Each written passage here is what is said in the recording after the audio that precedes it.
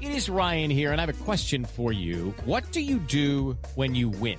Like, are you a fist pumper, a woohooer, a hand clapper, a high fiver? I kind of like the high five, but if you want to hone in on those winning moves, check out Chumba Casino. At ChumbaCasino.com, choose from hundreds of social casino-style games for your chance to redeem serious cash prizes. There are new game releases weekly, plus free daily bonuses, so don't wait. Start having the most fun ever at ChumbaCasino.com. No purchase necessary. VGW Group. Void where prohibited by law. See terms and conditions. 18+.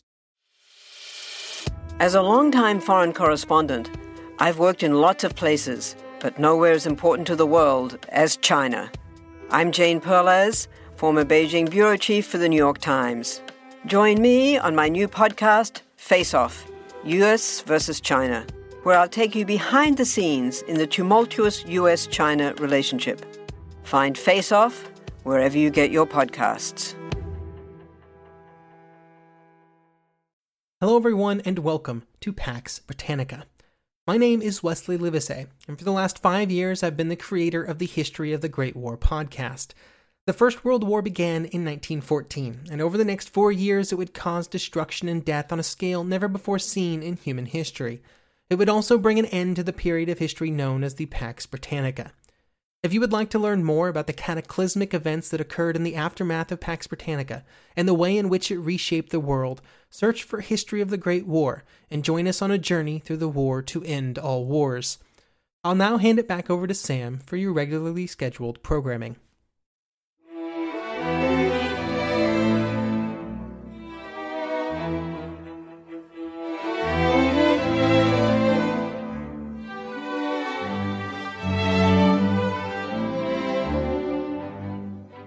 Welcome to Pax Britannica. Episode 17. The sun is gone out.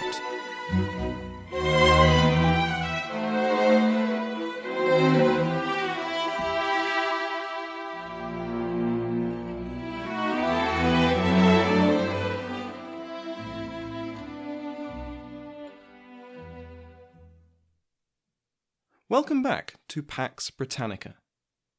Last week, we saw the last gasp of James's first English Parliament. When James had summoned it as he began his reign in London, he had hoped and expected two things: their support for his grand project of political union between England and Scotland, and money. As we've seen many times so far, he was frustrated on both accounts. Parliament could not countenance a union of equal kingdoms, and refused to make the concessions in law, politics, and finance that such an equal union would require. After half a century of the miserly spinster Elizabeth, the extravagance of James and his family appalled the Commons.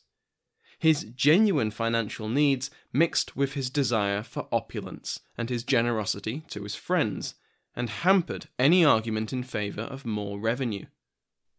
That many of these friends, into whose pockets the wealth of England was flowing, were Scots, only added salt to the wound in the eyes of the Commons. The final attempt to wring some financial reforms out of the Commons, the Earl of Salisbury's Great Contract, had crumpled by the end of 1610. The concessions the Crown was offering were too few for the Commons, and the behaviour of James too overreaching. From James's perspective, Parliament was borderline seditious. His finances were a matter of realm security, and their open hatred of his Scottish courtiers was beyond the pale. When the fifth session of Parliament was prorogued in the winter of 1610, it would not meet again. James dissolved it in February 1611. His trust in parliaments was broken, and he would never be so patient with them again. But the king's purse was still worryingly light. His debts were still in the hundreds of thousands of pounds, and inflation hadn't gone away and was still gradually reducing the real value of his ordinary revenues. The Great Contract might have gone some way to fix this, but such radical changes had been rejected. Salisbury, never truly out of favour, even after his project failed, was on the case. He entreated his king to make another attempt to win Parliament over, but his efforts were wasted. Instead, Salisbury turned back to royal rights. The impositions had been one such method, but it was not Salisbury's only idea. Among others, in 1611, the king reintroduced a title, the baronet, which was essentially a hereditary knighthood. How did one earn this honour? Brave deeds, dutiful service? No need for any of that. For the low price of £1,065, candidates were made baronets, with their title passing to their eldest son on their death.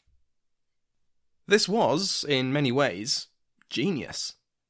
The title came with no land, or other physical rewards like a salary, just the honour, meaning James could bestow as many as he wished, because honour was endless, and 88 baronetcies were granted between May and November 1611.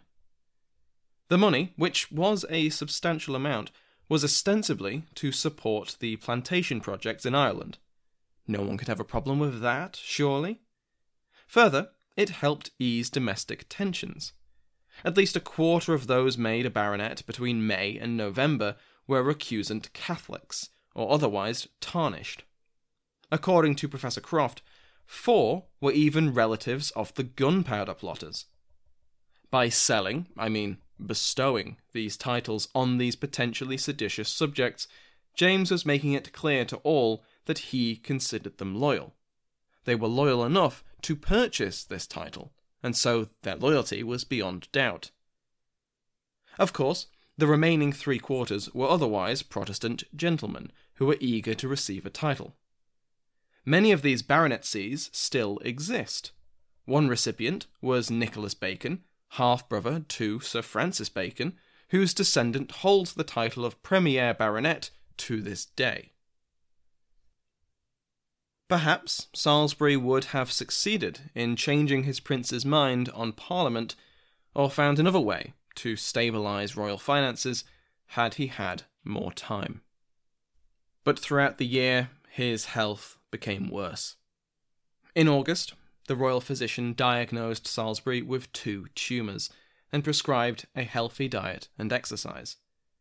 There was little else he could do, aside from pray that they were benign. In December 1611, he was so ill that he passed almost all of his daily work of the treasury to his underling, Sir Julius Caesar, but he did not retire. In February 1612, he was on death's door, and government business ground to a halt, so central was he to proceedings. Yet he recovered, if only slightly, and was visited by the royal family. More a sign of how great his influence was, even away from court, the court followed him, as petitioners and visitors seeking favour came to his sickbed.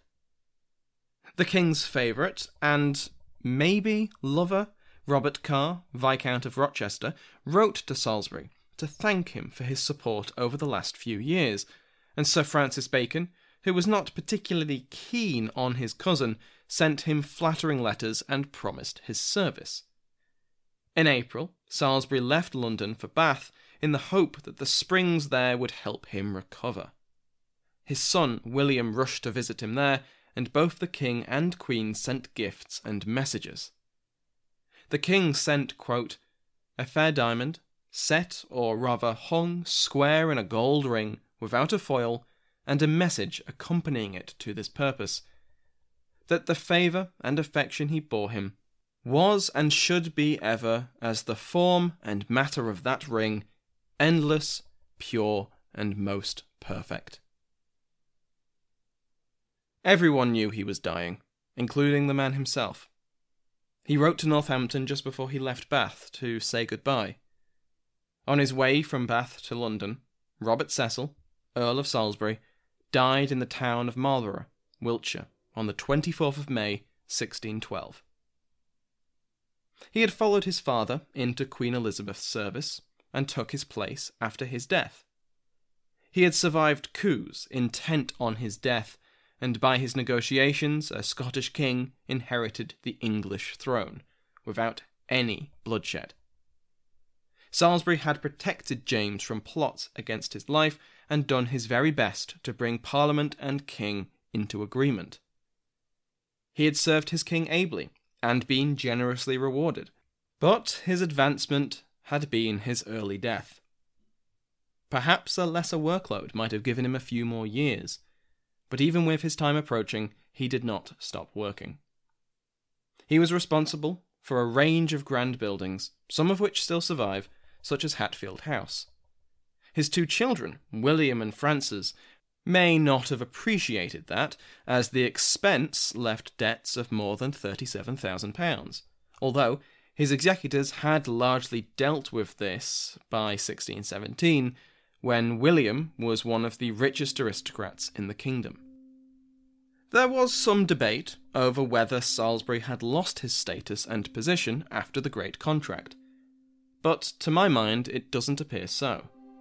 His enemies were many, and after his death he became the target of plenty of criticism. But that's the rub. After his death. Northampton, Bacon, and others kept the bulk of their feelings hidden. After his death, Northampton received Salisbury's position at the Treasury, and then showed his true feelings, writing of his glee that Salisbury was dead and that the little lord was in hell. With feelings like this, if Salisbury had truly been on the outs before his death, surely they would have leapt at the chance to destroy him. Instead, they kept stum. Eric N. Lindquist puts it nicely, quote, "The crucial fact was the failure of his own health. His decline was physiological, not political." Salisbury kept his 3 great offices until his death. He was still the centre of government to whom petitioners and foreign dignitaries flocked. The king, queen, and the royal children all visited him in his final days, showering him with gifts. His supposed chief rival, Robert Carr, benefited greatly from his influence over the king, and the evidence of his hostility is suspect, while after his death, he inherited only a fraction of his power. No one inherited more than a fraction of his power. No one else could match Salisbury in the king's trust or incompetence. I might be coming across as a bit of a Salisbury fanboy, but it's hard not to. He helped win a kingdom for a king, 2 actually, and helped him keep them. He worked himself to death and died at the comparatively young age of 48. Hello, it is Ryan, and we could all use an extra bright spot in our day, couldn't we? Just to make up for things like sitting in traffic, doing the dishes, counting your steps, all the mundane stuff. That is why I'm such a big fan of Chumba Casino. Chumba Casino has all your favorite social casino-style games that you can play for free anytime, anywhere with daily bonuses. That should brighten your day a little. Actually, a lot. So sign up now at ChumbaCasino.com. That's ChumbaCasino.com. No purchase necessary. VGW Group. Void where prohibited by law. See terms and conditions. 18+.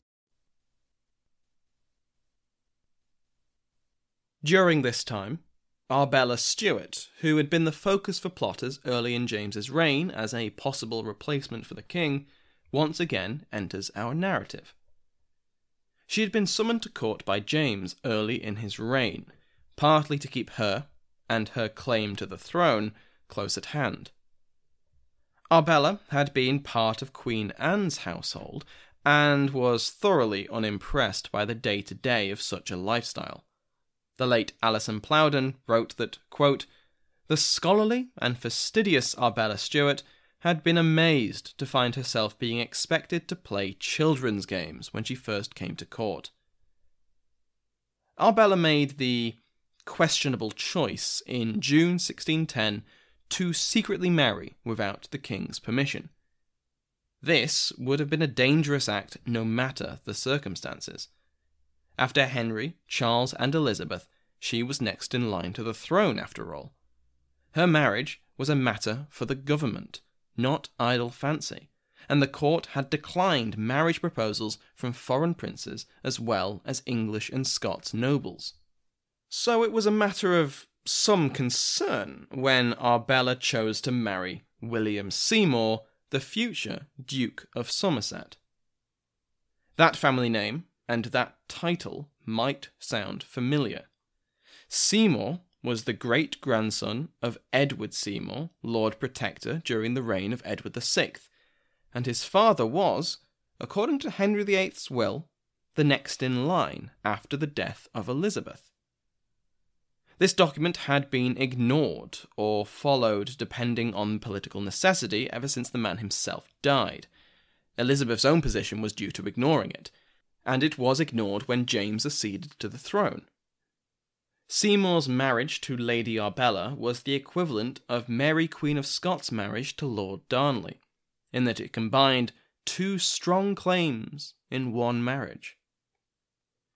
James was not pleased. Arbella was tainted by her association with the plots against James's life, even if she had had nothing to do with them. With the marriage revealed, both husband and wife were imprisoned. Seymour in the Tower and Arbella in a courtier's home. After a year in captivity, the two sprung their plot to escape. Seymour managed to cross the Channel and would later return to high status, but Arbella was not so fortunate. She was captured at sea and took her husband's place in the Tower. She would remain there until her death 4 years later. Princess Elizabeth's marriage was a principal concern over these years.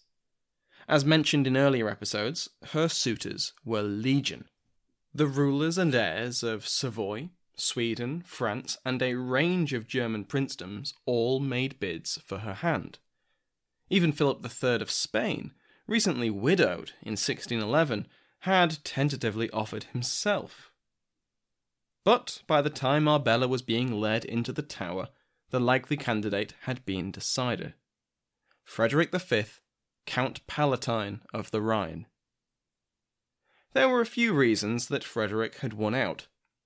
His dynasty could be traced back 6 centuries, more than a match for the Stuart prestige. He was an elector of the Holy Roman Empire, one of the few who chose the emperor. The Palatinate was both wealthy and strategically important, stretching between the Rhine and the Danube. And he was a Protestant, and a natural balance to the feared Catholic Habsburg-French alliance. With Europe splitting along denominational lines, in 1609 James had written his premonition and addressed it to the Holy Roman Emperor Rudolph II and the rest of Christendom's monarchs. All English dignitaries were to present them at their respective courts, which caused something of an embarrassment for many due to its content. James disavowed papal claims to have authority over monarchs, and warned Catholic rulers that their clergy represented a dangerous fifth column that would act against their rights if the Pope deemed it so. To try and head off war, James suggested a general council of the Church to bring all sides to the table. All good, jaw instead of war and all that. The embarrassment for the dignitaries came when James added a lengthy portion of his premonition to describing exactly how the Pope was the Antichrist. Why can't we all just get along? But also, leaders of the Catholic League, don't forget that the Pope is the servant of the devil, okay? So, perhaps unsurprisingly, his call for peace was ignored, and Europe's rulers divided further into camps. In this context, an alliance with a powerful Protestant realm was of vital importance, and the Palatinate fit the bill nicely. The negotiations were lengthy, so much so that Frederick's mother was concerned that Elizabeth would be married off elsewhere. But by May 1612, the final arrangements began. Elizabeth would have a dowry of £40,000 and a stipend to keep her in the lifestyle she was used to. The Palatine was rich, but England was richer.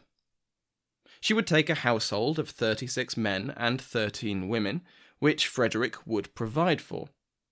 If Frederick died, she would receive £10,000 a year and have complete autonomy over where she lived, and importantly for James, the marriage of her children was to require the consent of James or his heirs. She was third in line to the thrones of England, Scotland, and Ireland. The person sitting on those thrones needed a say in his potential successor. In July, the Count Palatine's right-hand man, Meinhard von Schönberg, arrived with a request from Frederick to visit. Schönberg brought with him letters from the Count addressed to both Elizabeth and Henry, but got them mixed up. Other than this, the visit went smoothly, aside from Queen Anne making her opinions of the match quite known. According to Plowden, Schönberg returned to his master full of tales of the richness of the Stuart court, and a warning that the Count would need to learn to dance. Frederick arrived on the 16th of October. Suffering from that most normal of travel problems, he had lost his luggage. The ship with his clothes had been delayed, and to his horror, he would have to make his first impressions while wearing his travelling clothes. If anyone has ever felt underdressed, spare a thought for poor Frederick. The teenager made his way to Whitehall by boat, and the entire city had turned out to welcome him. Full barges filled the river, and crowds on the banks, all to glimpse the prince who would marry their princess.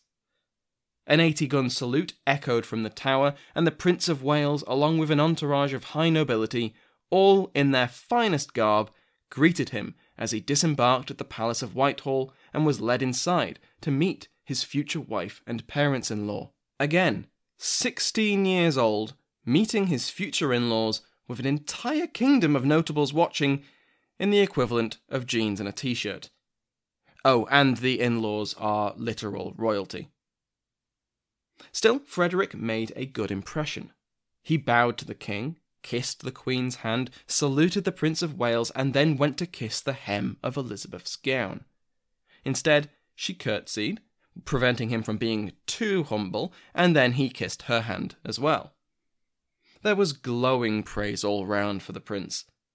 John Finette, the master of ceremonies, wrote that he becomes himself well, and is very well lied of all, while John Chamberlain said he carried himself with that assurance, and so well and gracefully that he won much love and commendation. The king clearly liked him, and even the Queen, who didn't approve of the match, was coming around. Perhaps most importantly, considering this was a marriage, Elizabeth was pleased with the match also.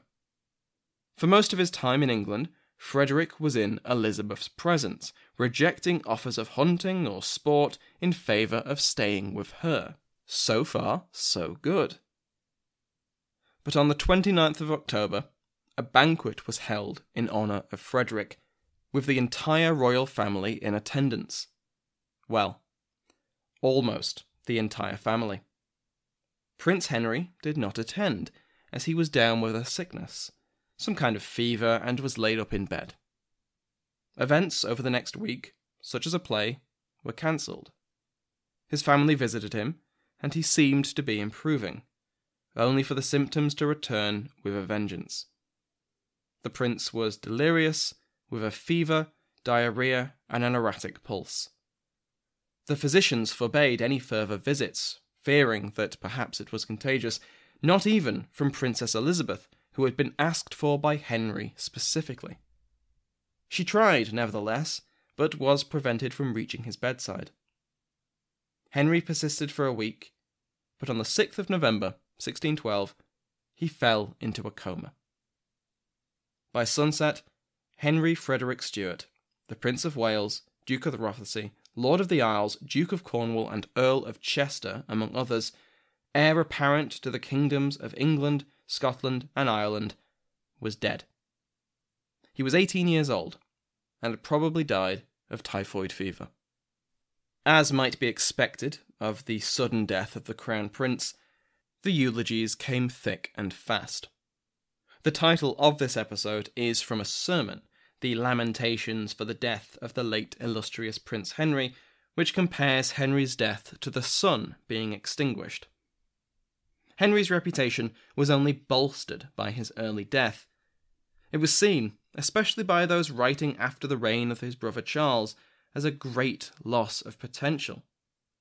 Of course, we have no way of knowing exactly what type of king Henry would have been, but we looked at Prince Henry in detail in episode 13. He was zealous, confident, and gregarious. How would he have handled Parliament? Would he take the same path as his brother would? We'll never know, but it is an interesting thought. Next week, we'll look at the fallout of Henry's early death, cover the marriage of Elizabeth to the Elector, and catch up with events overseas.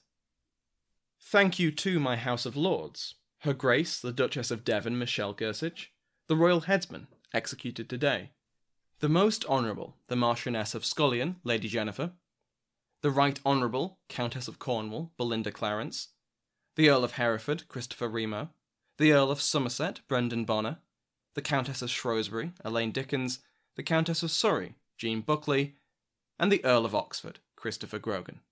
In the near future, perhaps before this episode goes live, adverts will begin being dynamically inserted into Pax Britannica episodes.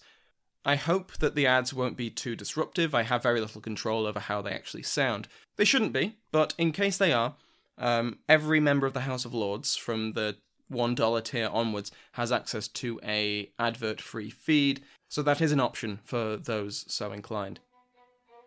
Remember to give the History of the Great War a listen. I'm currently listening through the series on the Paris Peace Conference, which is fantastic, and I can't get enough. I'm looking for stuff to do around the flat so that I, can listen to more of it.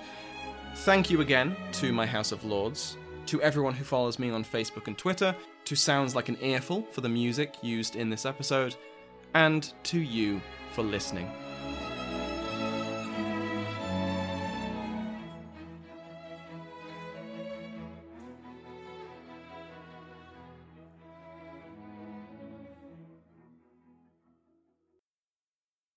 Judy was boring. Hello. Then Judy discovered ChumbaCasino.com. It's my little escape. Now Judy's the life of the party. Oh, baby, mama's bringing home the bacon. Whoa, take it easy, Judy. The Chumba life is for everybody. So go to ChumbaCasino.com and play over 100 casino-style games. Join today and play for free for your chance to redeem some serious prizes. ChumbaCasino.com. No purchase necessary. Void where prohibited by law. 18 plus terms and conditions apply. See website for details.